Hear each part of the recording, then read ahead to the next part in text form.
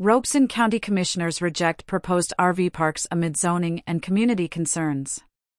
The Robeson County Board of Commissioners in North Carolina cast a unanimous vote on Monday, quashing two special use permit requests for the development of recreational vehicle (RV) parks in the Lumberton area.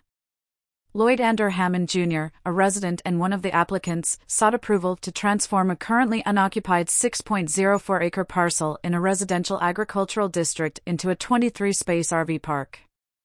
The proposed park's location, said to be on Henry Hammond Road in the Saddletree Township area, attracted considerable attention from the board.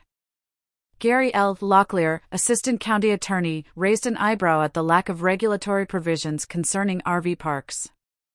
His statement draws attention to the need for an improved regulatory framework to govern the operation and management of such parks, in a scenario where private campground owners and RV park operators aim to broaden their offerings in Lumberton's residential agricultural district.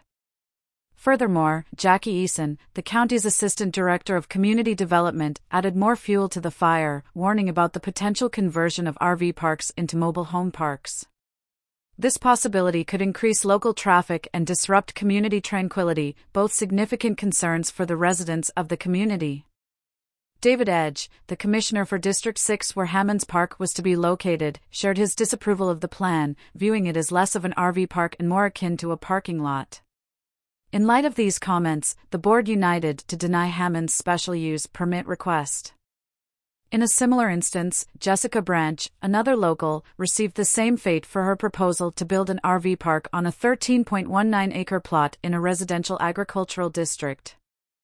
Branch's project faced stark opposition from over 15 community members, further demonstrating the sentiment prevalent among locals.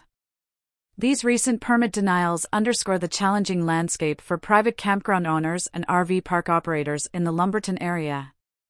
In light of Monday's decisions, those planning to establish RV parks within residential agricultural districts might have to review their strategies, considering the zoning and community concerns raised during the board meeting.